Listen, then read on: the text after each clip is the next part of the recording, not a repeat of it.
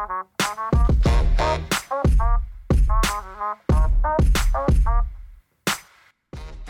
I'm Mike. Hey, I'm Kelsey. We're into telling you stories. Sometimes funny, sometimes awkward, sometimes creepy or sad, but who knows? Every month it's different, but no matter what, you'll be asking yourself. Okay, WTF? Welcome, friends. Hey, Mike. Oh, hey. Hey, fancy seeing you here. Yeah. How'd you get here? It's been a week. It's been a week since he has risen. With the flag? Yes. Yeah. Okay. The flag, the OK WTF podcast flag. Flag, yeah. That is why he came back after 3 days. 100%. Absolutely had to see that colorful flag. Mm-hmm. Oh, we just lost half our audience? Okay. All right. Oh, all right. Bye. See you later, my friends. Man, I'm excited for this, though. This one was an interesting one, much like the last one. And I feel like this will be a theme going forward. Just some of these are so obscure or just like bizarre or just little anecdotal things that when you delve into it, or as I like to call it, fall down the hole. When you're falling down the hole, you realize there might not actually be a ton of information. So the context is what matters most because the information is so specific. So mine is a highly contextualized situation with an anecdote that sparked it. What about yours? Mine is it was extremely hard for me to find many sources on this. So it is interesting that ours parallel, although I will say mine does feature God, capital G, the Abrahamic one. So anyone we lost before, possibly come on right back. Yeah, this is your Sunday sermon since we're recording this on a Sunday. Them are going to be a major player in what I got. Yeah. Oh my God. Hey. Oh, interesting. Okay, so we have this religious theme going on. Mine is not religious, but I'm sure, I mean, it's shrouded. What isn't these days shrouded in religion, whether you want it to be or not? So there are aspects of it that if someone really wanted to dive in to mine from that, through that lens, you probably could. Of course. Well, shall I get into it then? I really wish you would. Okay. Well, this is episode 2 brought to you by OKWTF podcast. Let's dive in. All right. My story today, I've got a bunch of resources from Next Luxury, Discover Walks, which is a blog, Wired, Cracked Tumblr, crack.com. Not crack.com, but cracked. A little different. .com. Yes, very different. Please don't go to crack.com. I don't know what's there. I can't vouch for it. It could be one of two things. Yes. Yes. Twitter. Old Twitter. This came from a long time ago. It's media. It's not so safe anymore, I think. But but this was like old Twitter, well before the current regime. War History Online, of course, Wikipedia, Historian and Rue, a Medium article, Space, Welcome Collection, and Bustle. So lots of random stuff here. Lots of great info. I'm sorry to interrupt. I just happened to glance at the last one, the last few words at the end. Which National Condom Day? I cannot wait. Is there a flag for that? Maybe we need to sneak some special imagery into the OKWTF flag. I'll do some research and post at it. Yeah. Sounds perfect to me. And it comes up here. Find it. It could be like a Where's Waldo. It's a Where's the Condom? Or like, I guess, I don't know. Can you find, I'm trying to think of like a C, like contrive the condom. I don't know. Anyway. I will not check crack.com for it though. Yes, you will not find it on crack.com.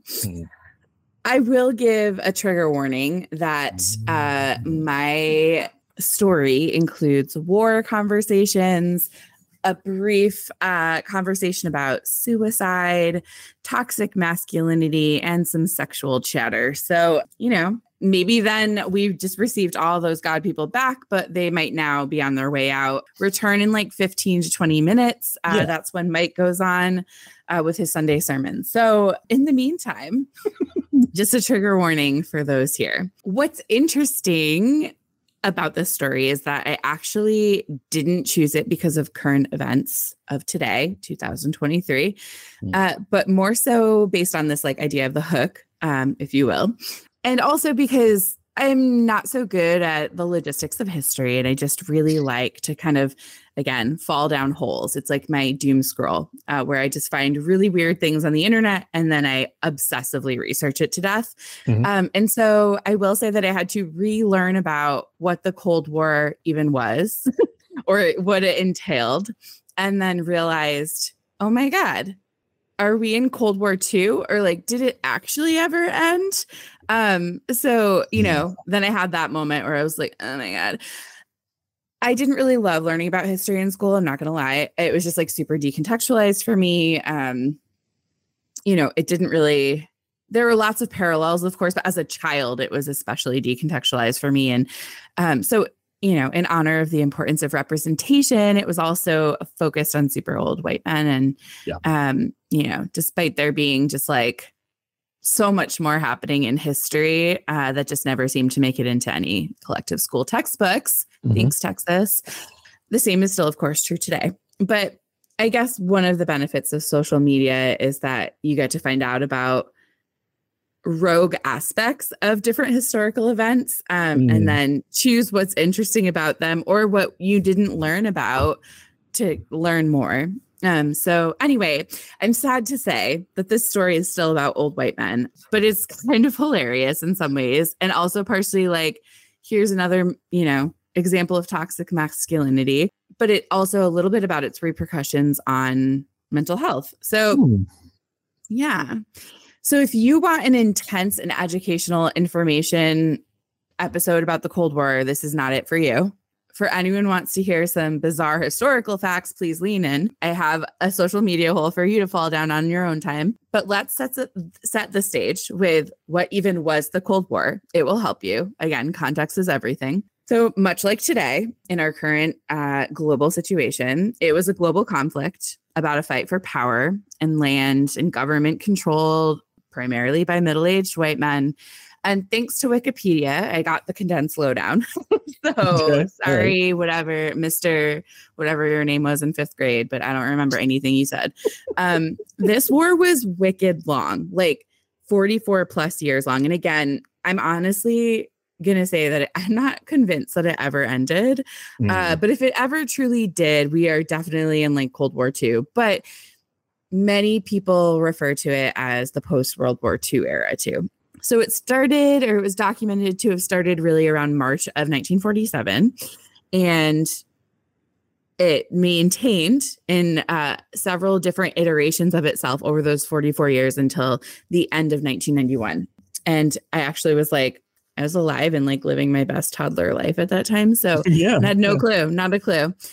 So I was alive during the end of the Cold War. So were you. Yeah. So weird. I remember it on the news, actually. Oh my gosh. Isn't that bizarre?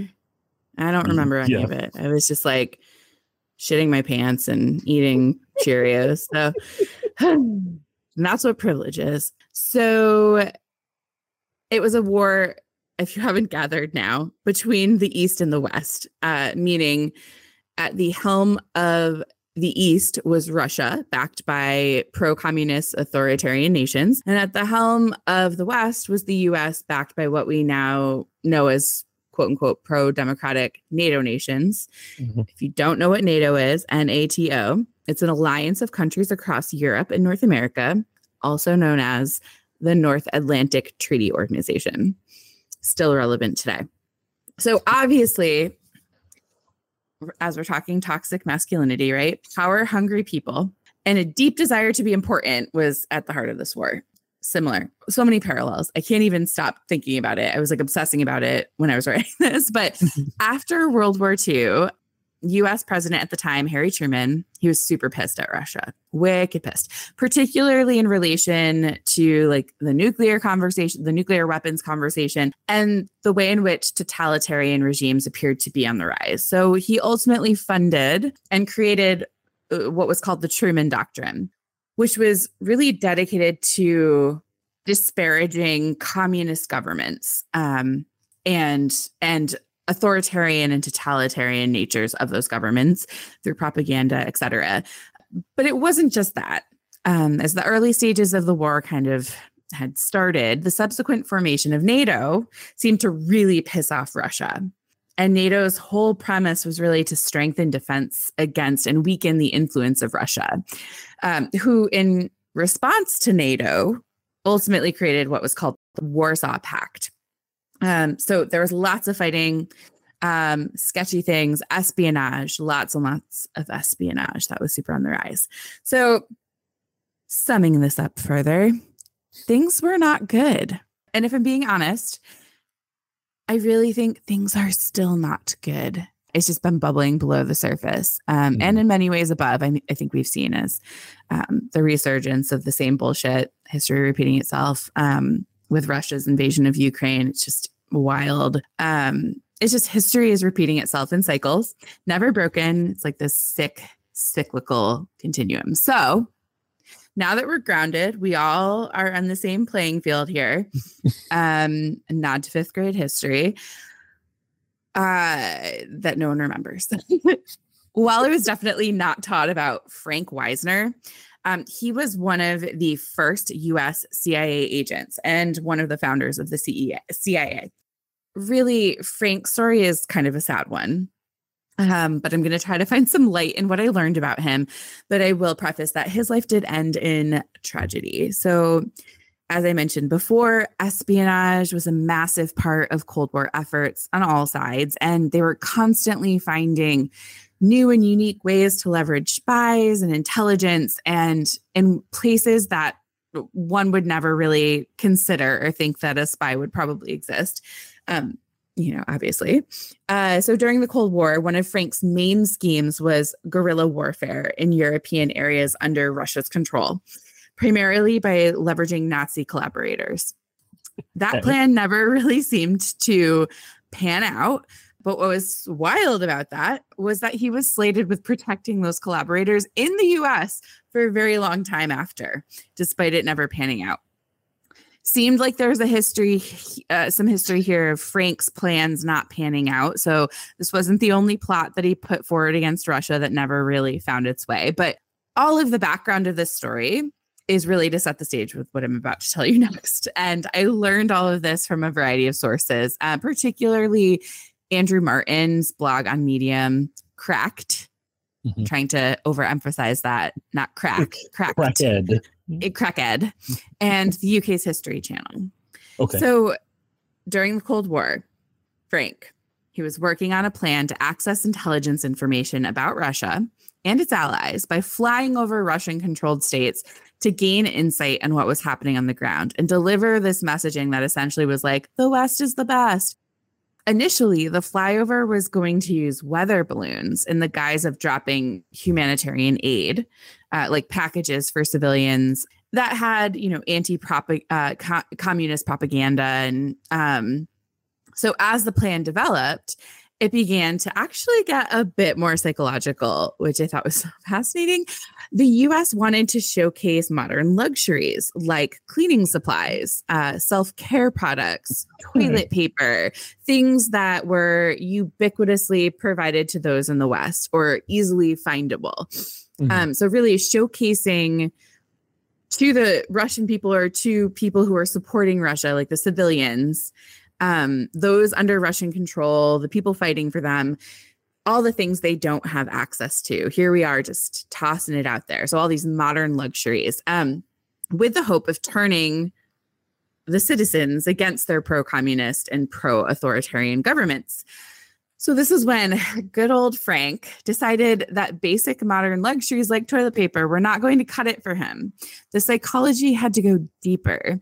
So he and his CIA counterparts decided that as part of this plan to morph the citizens' perceptions of men's dick size by their political and state-supported affiliations. Frank and friends schemed to include condoms into the weather balloons, but not just any condoms, extra large size condoms, but purposefully labeling them small and medium, alongside a made in the US branding on the packaging, because these men truly believe that the addition of these condoms and humanitarian aid would make the citizens on the ground and those fighting on behalf of Russia believe the West is the best because they have huge dicks due to the size of the condoms included in the packages, and ultimately hope that would help them turn on their government. Oh my God. I am shook by this. Oh my God. These are people paid by the US government. Paid by the US government fighting in warfare, and I'm shook. Yeah. It really highlights the self-importance men have on their dick size. And you might just think about this as a thing that's kind of funny. And I never actually really believed that men cared so much about this, but I think it more so reflects on the type of men that I allow in my social sphere. So I would never allow that bullshit to enter my inner circle, but that mentality is so real, to the point where people paid by the US government, a part of global war, were thinking this was a good idea, and that this actually made it into official CIA planning by these government officials.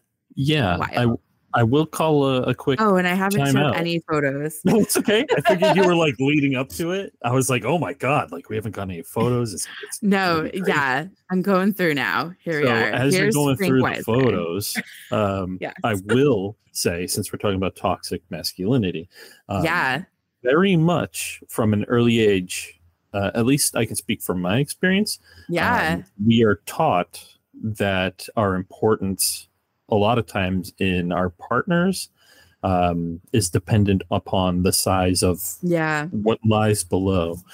So wild. Thankfully, I do not fall into that trap. But it is very much, I think, still a thing. So it would probably still work. This would probably still work. There was some stuff I was reading. I don't remember where it was from, but someone had mentioned like this wasn't the only time that, not specifically for condoms, but a similar type of psychological, like we're bigger, we're better. Was, I want to say it was like Winston Churchill or something during like one of the world wars. He was saying that they should drop large guns to show how big our guns are, or like something like that. And I was like, oh my God, this is so wild to me. I always thought like the dick thing was like a sports thing, or like, I don't know, like in the locker room chatter. I was like, I cannot believe this is an actual, like, thank God this wasn't ever done. Yeah. I would have loved to know the probably woman who put a stop to this, but who stepped in and was like, maybe we should think about other ways to use our resources. I don't know. But also imagine like expensing that as part of like federal tax. I don't know. I have no idea. Do they even have to? Who knows? So anyway, and now that I'm caught up on photos, the plan never moved forward. Thank God.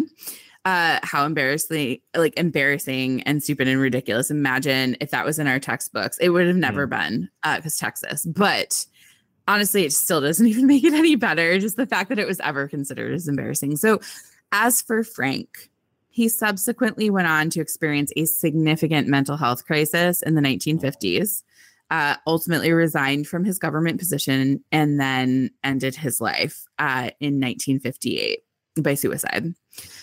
Which I really think is that reminder that toxic masculinity has significant implications for everyone, including men and the mental health of men, whether they are aware of it or not. So on here too, like I put in some really, as I was looking through images from this time, I was looking at a lot of the propaganda for joining the military, all of that. And it's just, if you ever want to fall down that hole, there's some wild stuff out there.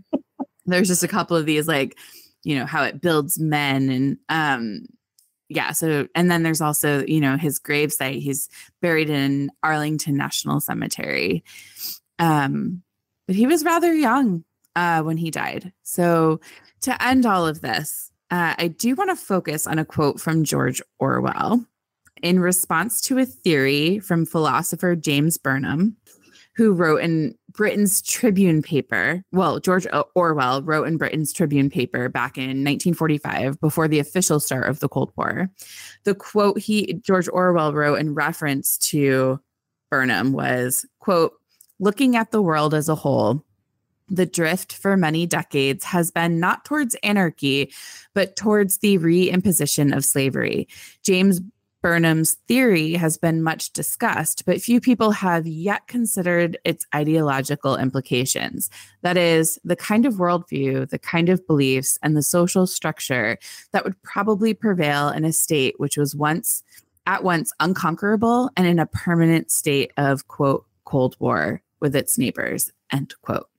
So a permanent state of Cold War with its neighbors, indeed. A puffed up portrayal of which man owns more and a desire to wage war based on dick size. But at the heart of it, that's what we're dealing with. And Burnham and Orwell knew it well before any of us. And it clearly did not reach the right people in the right way.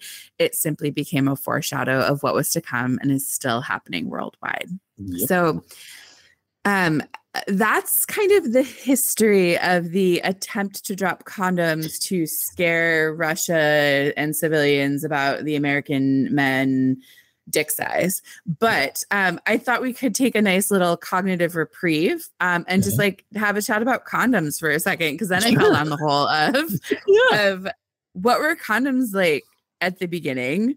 So we have some really interesting, the history of condoms.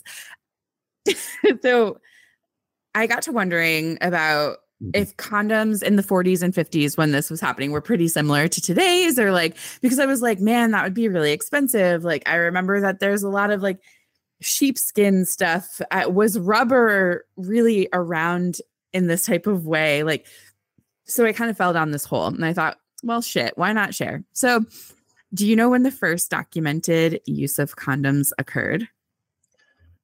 I don't, but I thought they had to do with like the bladders or intestines or something like that. Not far off. Okay. So thanks to Taryn Kane at the Wellcome Collective, I know when they first were documented. 1564 by a European anatomist named Falloppia. Yes. Hey. Like fallopian tubes. He named those. So yeah, on the screen, I've got like 1700s, just some examples from between the 1400s and 1700s. You were right, like often made out of intestines or bladders. Prior to that, there were some really, well, I'll get into it. So initially also, STIs they were really made to prevent STIs and STDs. So sexually transmitted infections and diseases, a modern medical miracle. However, good old church stepped in during the 17th century because they love their propagation and freaked out about the use of condoms because of pregnancy preventative, but also the condoms were often used by sex workers and those engaging in what they deemed to be immoral activities. So, of course, they could not give one shit about the prevention of disease that was ravaging many people during that time because, surprise, the church doesn't really care about anyone. But so I'm going to keep moving through some of these images here. So we kind of move forward in time a little bit. So now we're in like the 1900s, 1800s, 1900s. But back then, they're, to your point, made out of a lot of different types of materials. Some were actually made out of tortoise shell or oiled paper, linen, and of course, animal skin. I guess they would like, if they were made out of like linen, they would dip the linen in water first. Oh, which I thought was so interesting. Yeah. Okay. Yeah. But it created a strong enough barrier that impacted its rather successful prevention of unwanted babies and unwanted disease. So once the 19th century rolled around, that's when vulcanized rubber began to be used. So it was definitely available at that time, which made a little bit more sense to me. So when they were like, yeah, let's just like drop these all over Russia, I was like, what is this costing the American people for this complex? But yeah. So what I also thought was funny is during that time until more recently, they were a one size fits all. So I thought that was kind of fascinating. But yeah, these images came from Lifestyles, which is a condom brand, via Bustle. They put together this nice timeline that we'll share. But yeah, so that's kind of a dual little history there. Cold War, weird CIA plot to drop condoms, and then a little detour into the land of condoms. So I hope you enjoyed that okay WTF moment. That was really good. I feel like if I was back in 5th grade, social studies, I would have absorbed it. I went to a Catholic school, so I wouldn't have learned the last part of the contraceptive history. But that is very interesting. I know. You might have not learned about anything but the Cold War. Right. Because it would have been amazing if in your Catholic school, though, they were like, by the way, he was the devil and blah, blah, blah. Yeah, I don't know. Yeah, I mean, there were nuns, but actually it was a pretty secular education. Fascinating. Mm-hmm. So maybe you would have learned about condom plots. That might have been too far. Yeah. Okay. That's fair. That's fair. Well, thanks for falling down that hole with me. Yeah, it was amazing. I'm so glad that you enjoyed it. It was a big okay WTF the second I saw it. Yeah, totally. Absolutely. That's an indicator. So what you got for me? Okay. What I got for you is a story that I had heard about a few years ago. I'd say maybe like 5 or 6 years ago. And it is this really weird occurrence in Gloucester, Massachusetts. And I heard about it once. And I was like, oh, I got to find out way more about it. And I have undiagnosed ADHD. So that means that it left my brain like right after. But I did eventually remember and started trying to look up more info about it. And there really wasn't much. So for years, I have been trying to compile as much as I could about this. And it takes years place. In the making. Years in the making. We're hearing this story. Years in the making. Exactly right. The title of the story is called Gloucester Beleaguered. And that will make sense in a little bit. I was coming into this and I was thinking of like, did you watch Are You Afraid of the Dark? When you were a kid? Okay. Oh my gosh. So it's very like a Midnight Society. Like I come into you, I have the pouch with all the like glitter and I throw it into the fire. But then I was like, Midnight Society, I'm in my late 30s. How about a Midday Society? But I'll settle for Noontime Society. Noontime Society. I got things to do. Yeah. Okay, so I'll just jump into it. We're going to the wonderful year, and I know you said you are not too much into history. You might be familiar with 1692. Quite a few things happened, especially in the North Shore of Massachusetts, where my family is from. You may have heard of Salem and their witch trials. That happened in 1692 into 93. But if we go a little bit up the coast, there is a town named Gloucester, and it's right on the sea, very famous for its like fishing ports and everything like that. On this slide, the right-hand side image, it is just above Newbury, right along the coast there. Wenham, I'm not sure exactly how you want to say it, but Gloucester is right in there. And it's a very beautiful area. A lot of woods, a lot of ocean.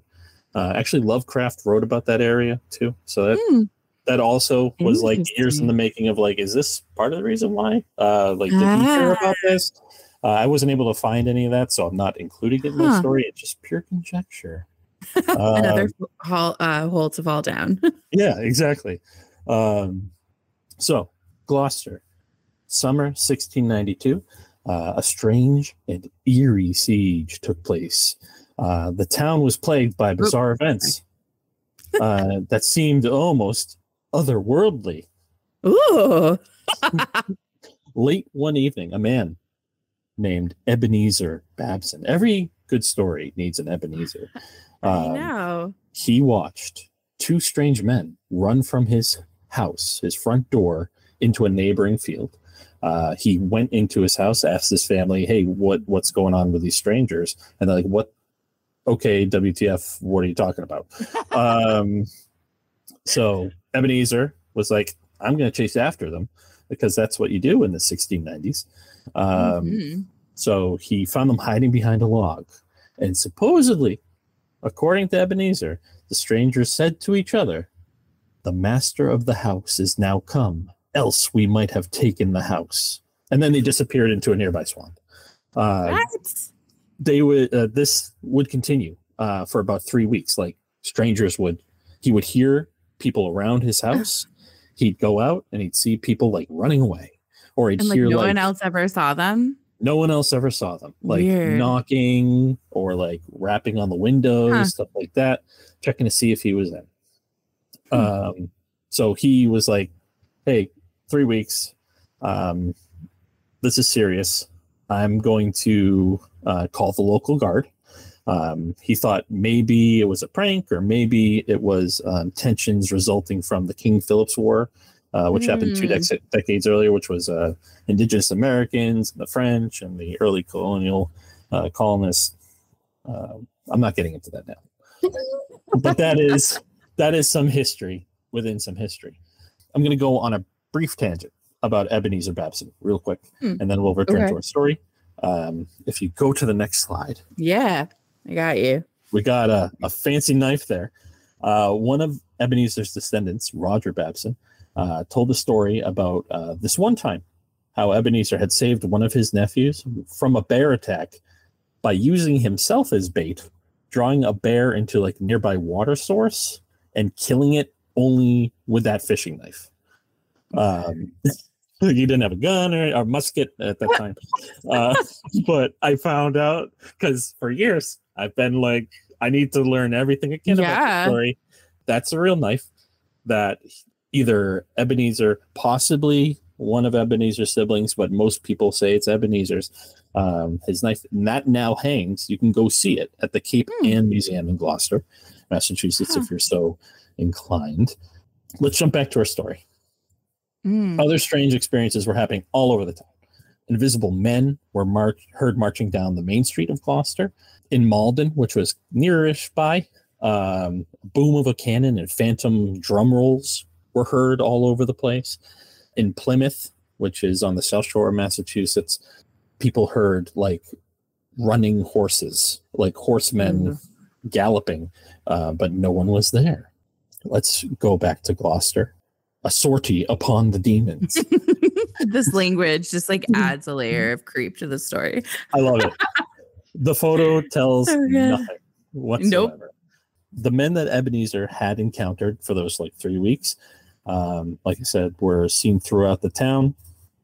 Babson himself supposedly brought down 3 of them with a single shot of his musket. But then he was also shot at. When Babson approached the men he had hit, thinking that they had, died or something like that. They just like jumped up from the ground and ran as if nothing had happened. Babson shot one of them again, like as they were running away, and apparently just melted into thin air. Not just Babson was affected, though. There was a man named Richard Dolliver who came across 11 of these men who spoke in an unknown language, wearing weird clothing, and they were muttering incantations. Is the only thing I can find out about what they may have been saying. The fear in Gloucester continued to grow. Men from neighboring towns were called in for support. Nothing seemed to work. For weeks, people feared invasion or retribution from the newly named Spectre Leaguers. You get it? Do you know where I got my title from? Yeah. One night, however, one of the captains was successful in shooting down one of these Spectre Leaguers with a silver button. What? From his doublet. Yeah. He turned one of his buttons. Oh my God. He pushed it down into the musket, loaded it. 5 minutes later, shot him down, and supposedly killed one of them. But this was another one of those times where he just melted into the air. But he was gone. He didn't just like hang out and was like, "What's up?" He didn't like jump on his feet and like, "Hey, catch me in."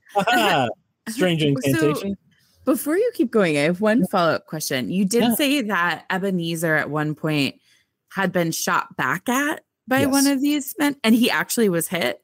No, he was missed. And one of the bullets that he was shot back at was in a tree, and he was able to use that as a local guard. Come look. Okay, like, gotcha. Okay, interesting. And the bullet was of a weird design. But of course, I cannot find any documentation that says it, but only words. So there was no prints made. There was nothing like that. So later that same night that the captain shot someone with a silver bullet made out of a button, a cry was heard signaling that the devil's army was once again poised for attack. And here's where God comes in. You ready? Okay, bring it. Okay. And a prayer was uttered amongst the units for their protection. But as soon as the name of God was whispered, the sounds of marching were replaced with howls before they too faded away. The Leaguers were never seen again. So popular was this story that the poet John Greenleaf Whittier even wrote about it. If you go to the next slide, we should see the wonderful visage of Whittier and a selection. The poem is called The Garrison of Cape Ann. I'm going to read a small selection of that. To the men who went before us, all the unseen powers seemed near, and their steadfast strength of courage stuck its roots in holy fear. Every hand forsook the musket, every head was bowed and bare, every stout knee pressed the flagstones as the captain led in prayer. Ceased thereat the mystic marching of the spectres round the wall, but a sound abhorred, unearthly, smote the ears and hearts of all. Howls of rage and shrieks of anguish. Never a mortal man saw the ghostly Leaguers marching round the blockhouse of Cape Ann. Creepy. Okay.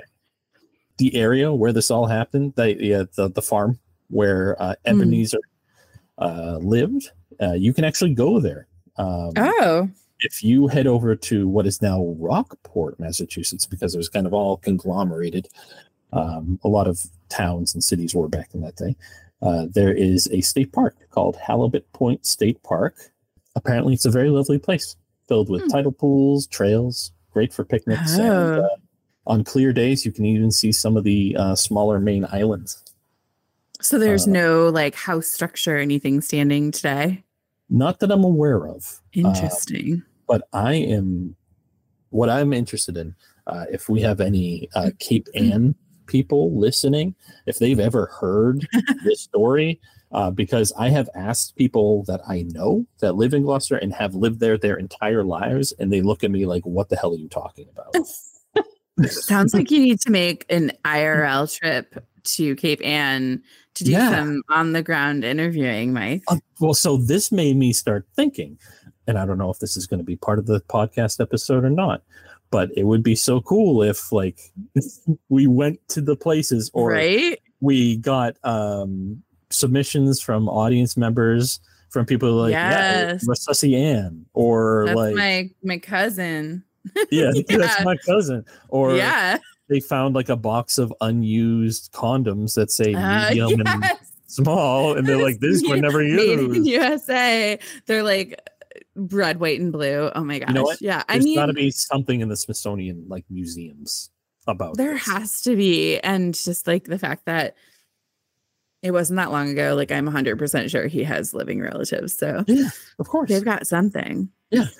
All right. Story. So if anyone knows about these condoms or the Spectre leaders, I want to hear about it. If you've been to this state park, I'm sure it's beautiful. I want to see pictures. Maybe I'll their house and structure. Yeah. We'll go for walking on the trail. See if we can find a bullet hole.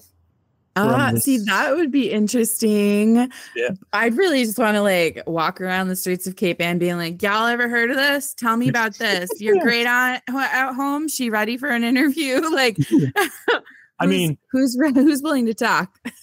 If you want to just wander around, Cape Ann is beautiful. I highly recommend it to anyone, especially like Rockport. If you're into art or anything like that, it's very, very, very nice. I'll finish my story. Oh, sorry. Yes. No, you're good. I love the tangents. I'm happy to answer any questions. This, I get into more like a philosophical. Ooh. And the events in Gloucester are interesting to me in that they appeared just before the height of the Salem witch trials. I'm thinking maybe it's representative of a wider culture of like anxiety and horror, unlike what we have today. At the supernatural in the later part of the 17th century. These events were part of a weird trend of mysterious happenings that took place leading up to the witch trial. As it happens, our old friend Ebenezer, he comes back into the story. He asked a few local girls to check on his mother, Eleanor Babson, about some spectral visions of French and indigenous American soldiers she claims to have seen. They didn't use the words indigenous Americans. I added that in. Fair. Those local girls would go on to accuse 2 women in the town of Gloucester of witchcraft. All told, 9 women were eventually all accused of witchcraft. And might I add, all women were coincidentally wealthy landowners or happened to have some distant relation to women or men who had been accused elsewhere in Massachusetts of witchcraft.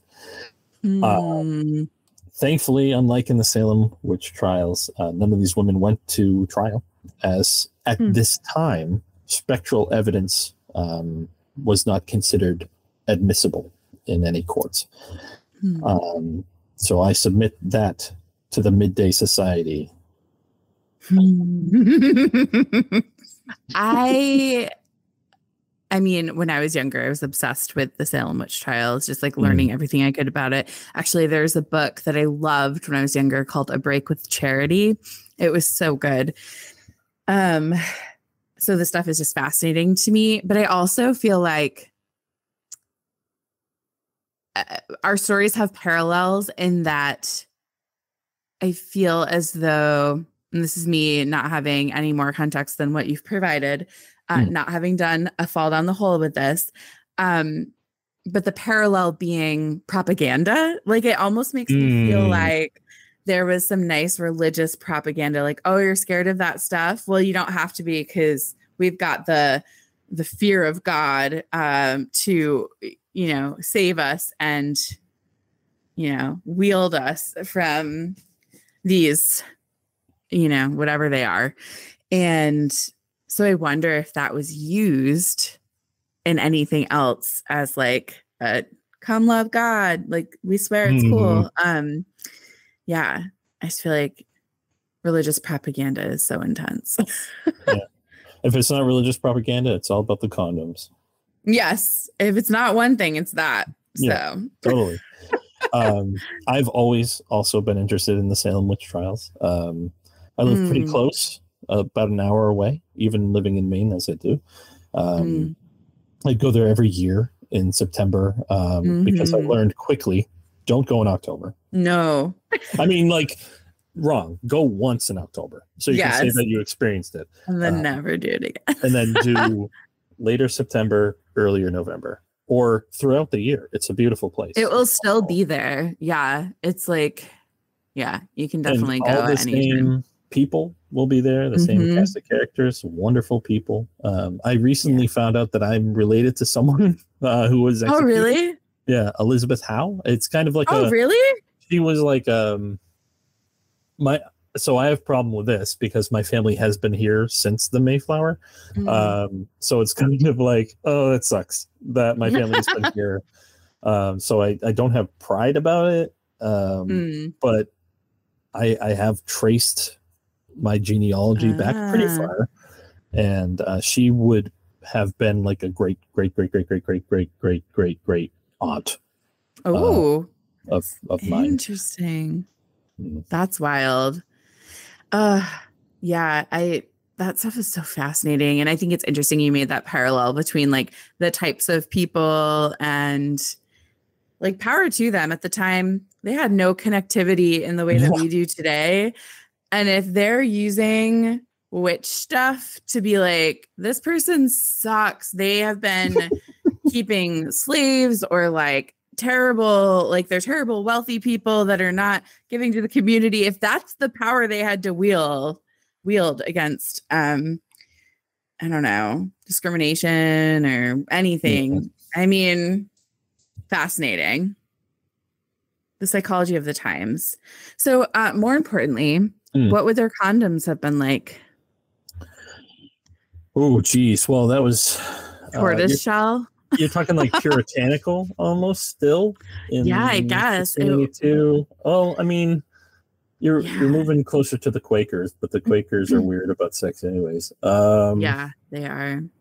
I mean, let's go back and see. Yeah, let's go back. Prior 1400s, to 1700s. Okay.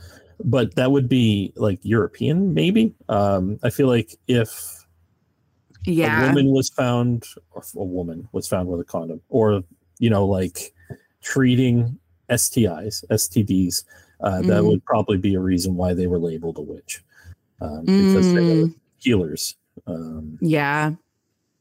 Because you're right. This was more like European, and then there was a mention of China having condoms that were tortoise shell. So I think it was more so like Eastern condoms and European condoms. So the thing that is, there are so many WTF moments about your story, but the thing that I think I will fall down a rabbit hole about is I'm going to be Googling tortoise shell condoms. Like, right? What do they look like? Was it okay? Like for all parties? Animal horn? I'm just reading now. That can't be good, right? Yeah, no. That can't be, for anybody. Yeah, like for I'm picturing anybody. like a rhino horn. Like, yeah, right. No way. One size fits all. It's really fascinating. And actually, to add on to this, condoms didn't really become available to like everybody until much later. Sure. Like more in that, like when rubber came around, because they were so expensive. So a lot of the people who had access to condoms were typically of like a wealthier class status. Which I also thought was interesting. But it was so interesting. I mean, it makes sense because so many people that seek out sex work are often of a certain status or class or what have you. And I don't think it was any different then. So it makes sense that those men at the time would have had condoms available when engaging in sex acts with sex workers. Right. All of it's just fascinating. Well, the nobility would have probably had access to them, like you mentioned, and used them with any sex workers or mistresses or paramours. Yes. Yeah.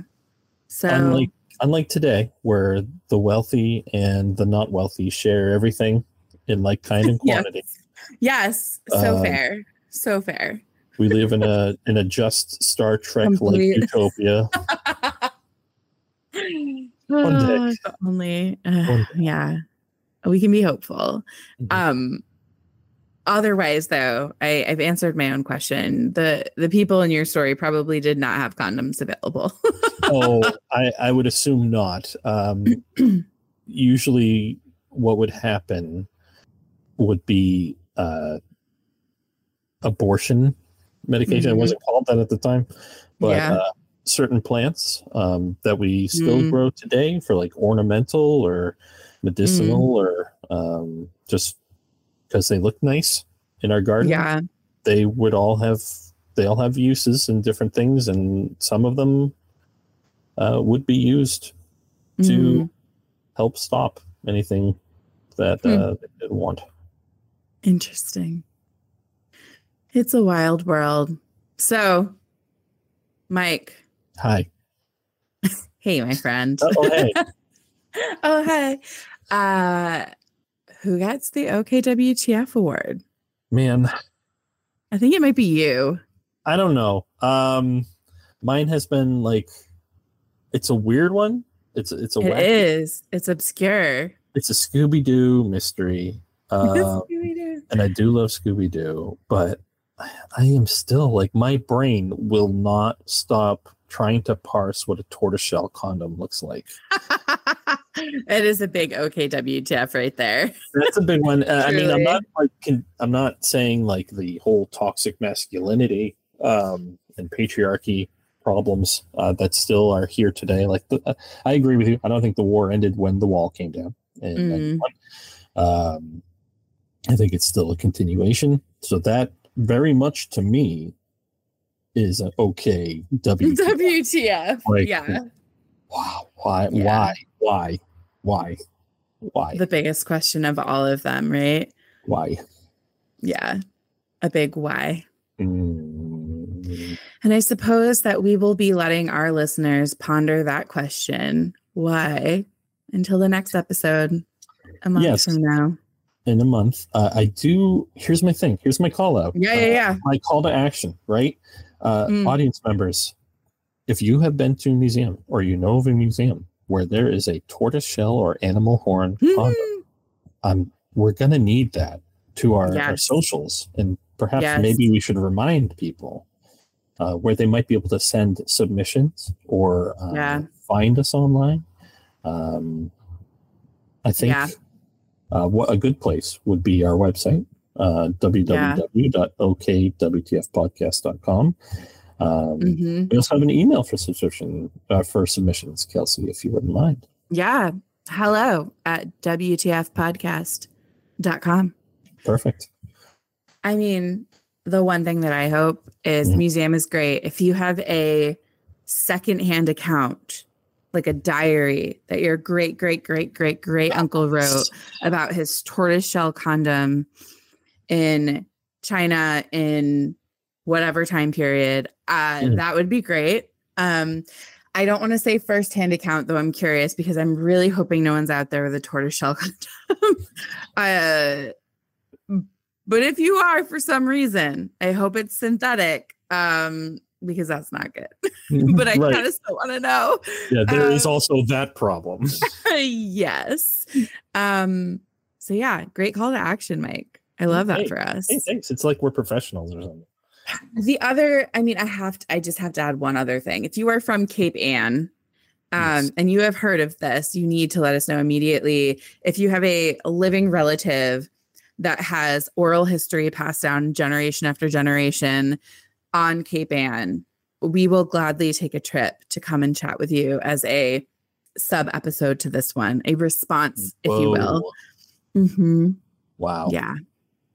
So I guess we're gonna have to target Cape Ann for listenership because that sounds fun. Okay. Perfect. Can someone get on our SEO, please, for that? Mike. Yes, Kelsey. As always, it is such a pleasure having these OKWTF moments with you. Yeah, I can't wait for the next one. It's going to be good.